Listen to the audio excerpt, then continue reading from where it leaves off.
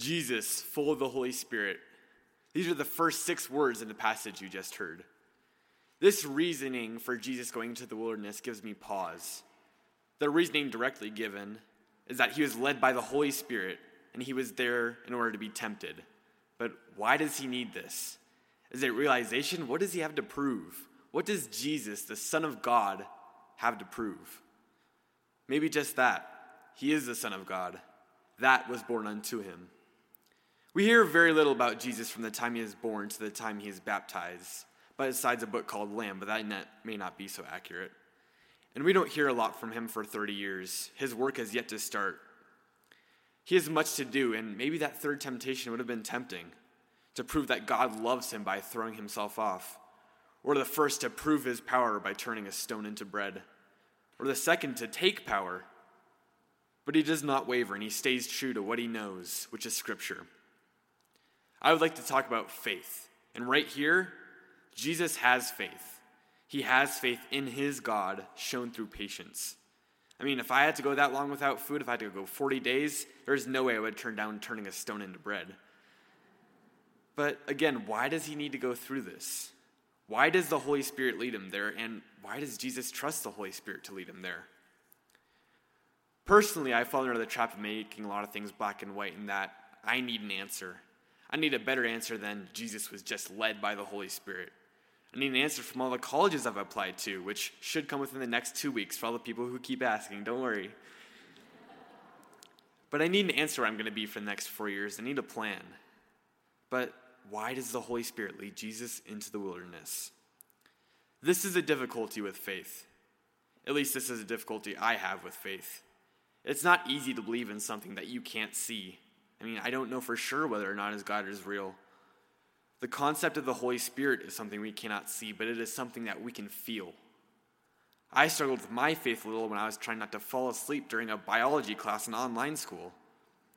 But what I began to realize was that I did have trust that things would get better. I trusted that God would help guide me through this.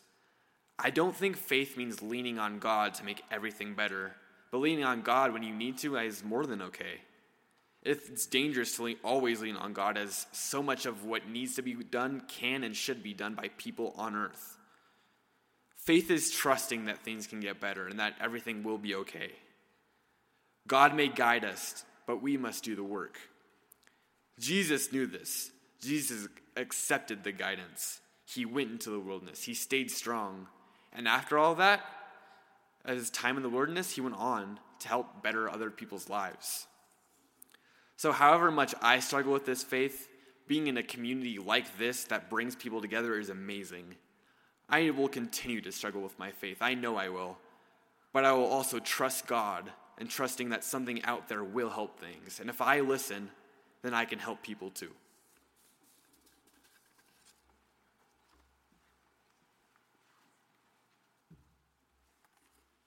Hi, my name is Caleb Meyerhoff. I go to Cherry Creek High School.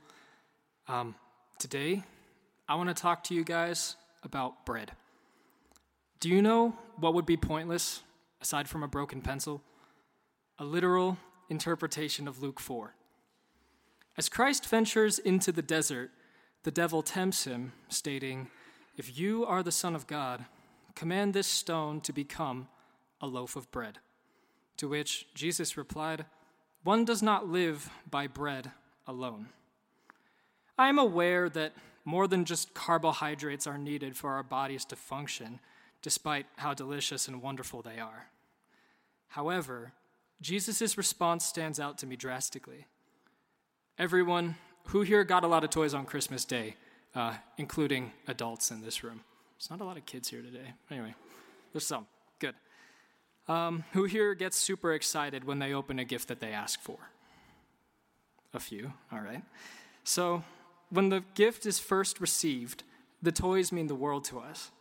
After being opened, or on second glance, they're not as exciting as when they were first opened.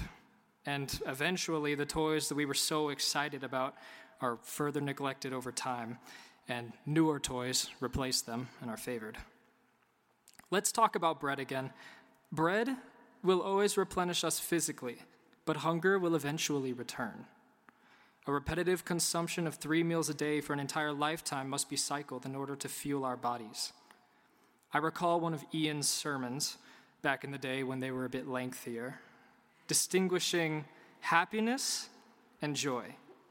In short, he described happiness, or the state of being happy, as a temporary condition, and joy, a feeling of great pleasure and happiness, as a constant.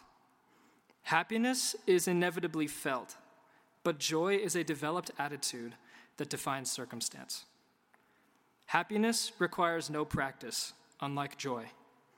It can be that sudden, overwhelming rush of serotonin and dopamine when you get the job you want, buy new clothes, go on a vacation, etc. It derives from temporary moments that fill us up and give us feelings of happiness connected to that very moment, meaningful or materialistic, until that moment ends. Joy comes from gratitude for what in life is good, which can include those sudden moments of happiness, but it comes from an acceptance that life has its imperfections as well.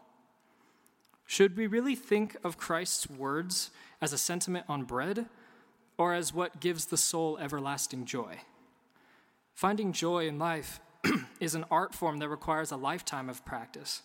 Maybe that lifetime of practice is 40 years wandering in a desert, tempted to rely only on happiness, or the bread of life, to sustain oneself. Everyone wonders why my generation is so anxious, so miserable, so unhappy. There is no unhealthier phrase to say to someone than, "I just want you to be happy." With the science of terrible mental health against many my age, that phrase already sets up finding happiness for failure. At my school, counselors have been incredibly passionate about promoting ways to be a happier person. I can tell you now, the lectures are not interesting, and it's pretty artificial advice. This expectation to be happy, perfectly happy all the time, it isn't just present in my school life. It's all over social media. Photos posted on numerous profiles full of smiles and sparkles, even if that doesn't authentically express what a person is going through. No wonder the divorce rates are so high, too. This expectation for perfection is common in romantic relationships. I mean, it's impossible to keep that standard of perfect happiness all of the time. However, that expectation, it's been present way before Disney ended a story with, "and they lived happily ever after." Happiness is unhealthily pressured to be sought out in life, but when life inevitably gets unhappy sometimes, seeking happiness isn't enough. Obtaining joy I'd love to say that I practice what I preach and that I've got it all figured out, but of course I don't. I often rely too much on the bread of life or short bursts of happiness. Obtaining joy is a game of patience that I have yet to really start playing, for my life has been a series of, I'll be happy when I get this. I'll be happy when I finish writing this song. I'll be happy when this miserable year ends. Or I'll be happy when I finish writing this sermon and get some sleep. Maybe I am happy for a while when I confirm what will bring me happiness, but it's inevitable to move on to what will bring me more of those feelings next, where I'm going to get this bread next. You can forget everything I just said and claim that Jesus' denying of the devil's request was truly about food, carbohydrates, if you will. But think about the bread of your life and imagine what you can appreciate beyond its dough and crust. What does finding joy, and not just happiness, mean to you?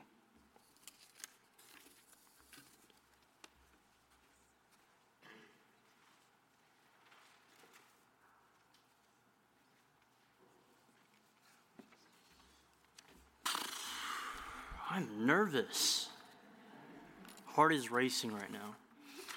Finally on this side of the room. My name is Alan Harder. I've been coming here for about 12 years now, 13 I think, soon. Anywho, good morning. So a month back or so, I had a sub in my thesis class. He was formerly the weightlifting teacher at East in my freshman year. He went by Coach Karsh. I don't remember his first name. But tallish guy, kind of yelled a lot. But after introducing himself, Coach Karsh immediately went on to address college, which was confusing because we were in a thesis class and it had been a long day. But a lot of the subs that we have don't really get into that nitty-gritty stuff, let alone college. But if I can recollect, he said to me 3 very important words that I'm still thinking about today. That being, who am I? And in those following days, those questions lingered, and I had to try to wrestle with them. And I contemplated, what are the things that I want to do that are going to be enough, not necessarily for those that I even care about, but even for those that look at me as just a person. Whether that be to inspire, to care for others, to make money for myself and my family. I really didn't know what that purpose was. So when Amanda gave me the scripture for this Sunday about the temptation of Jesus, it reminded me of that question that he had asked a month ago. Jesus was in solitude for 40 days, being tempted by the devil, but as we all know, the devil was not successful. It also had reminded me of the story of Sisyphus, as you all know, one of my favorite Greek mythologies, and I think a very important lesson that we should all know. But anyways, he escapes death twice. And as a punishment of the gods, he has to roll a boulder up a hill, up and down, continuously for eternity. And it reminded me of Jesus because in those 40 days, he continuously struggled. He was starving, being tempted by the devil. He was at the lowest of the low. However, in that contemplation and in that state of being, in that misery, he was able to see that everything was going to be okay. That idea in which that everything may just seem absurd, whether it be pushing up a hill, a boulder up a hill, or, starving to death for 40 days, or losing friends, moving on, it may all seem absurd to you. But in that absurdity, one philosopher, Albert Camus, expresses that oneself must embrace the human condition. And that condition, whether it being an anger, frustration, or just simply just that absurdity, just that notion that idea of being okay is just enough for us to keep going, to keep pushing, that sheer perseverance and not engaging with the devil is just enough. Jesus and Sisyphus, their determination in adversity and hardship proved that even in life's most difficult, most absurd moments, our purpose is to keep going in our state of existence and just being. And sometimes that's just enough. So when I'm asked, who am I realize that the state of being is sometimes just enough. And doing the things that may seem silly to you now is enough. The work that you put in now, the love that you have for your friends and family, and those summer days you spend by the pool lazily are just enough. They might not be glorious. They might not be ambitious in any way. They might not be helpful. But they're just simple and they're admirable moments in our lives that make our lives so meaningful. My days of being a high schooler are numbered, and it honestly scares me. Losing friends scare me. Going to college, moving on scares me, and changing scares me. And honestly, I still don't know how to navigate through these things. But I do know every beginning always hides themselves in ends. And so right now in my struggles and adversities, I will patiently just be and accept where I am right now in the moment. And I hope you do too. Thank you.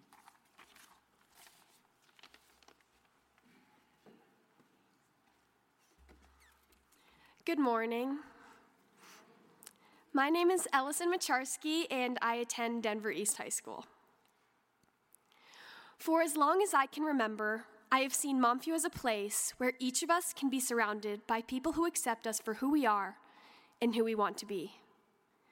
A place where each of us can follow our passions and resist the whispers of conformity that lay in the back of each of our minds. A place that shields us from the outside pressures and expectations that are placed on each of our shoulders. Jesus resists the urges of this temptation when he says to the devil, "Worship the Lord, your God, and serve only him." God is the only one who holds the expectations and requirements of the person who we need to be. This is great news because God accepts each and every one of us for exactly who we are. So how do you learn how to become your true self, free from all the expectations that we as a society hold so dear? Freeing yourself from the conformity of society means learning how to follow your own passions and dreams, to allow yourself to write your own story. Not society, not your parents or partner, you. I came to this realization over COVID when I was stuck at my house thinking about all of the things that I missed. The one thing that stuck out the most was Montview. I began to realize how much this community shaped who I am today and how Montview helped me realize who I truly was. Service trips to Ghost Ranch taught me the importance of hard work and helping others. Whether painting a basketball court for a kids club, rejuvenating a mile-long fence, or weeding a garden in a monk convention, I learned how much good even the smallest actions can bring. Music and mask, pulpit players, and youth choir taught me how to be loud and make my voice heard. My third grade teacher had to tell me on multiple occasions to stop yelling and talk normally. And looking back now, I think that had a lot to do with Dennis Scholl standing in the way back of the sanctuary every Sunday in January, belting at me and my fellow actors to be louder or that he couldn't hear us past the third pew. But I also learned the importance of joy, hard work, and doing what I love. One of my earliest Montview memories was during the music and mask performance of Fiddler on the Roof, and how my sister and I could never remember all of the adults' names in the show, so we started calling people by the names of the characters they played. I still call John Gardner Laser Wolf to this day. Reaching out my hands to help others in need, using my voice to advocate for what I believe, hard work, and living a life full of joy and love are the values that Montview taught me to hold close to my heart, helping lead me away from temptation and into the unknowns of each tomorrow. No matter where you are in your life, from a high schooler about to leave behind the only life that you know, to an adult with 3 kids and a steady job, begin to let the spark inside of you lead the way. Let go of always wanting to take the well-taken path and learn to do what makes you smile. Resisting temptation is being satisfied with where you are in your life and learning to find joy throughout the journey. Resisting temptation is knowing that you are enough and only you holds the key to your next big adventure.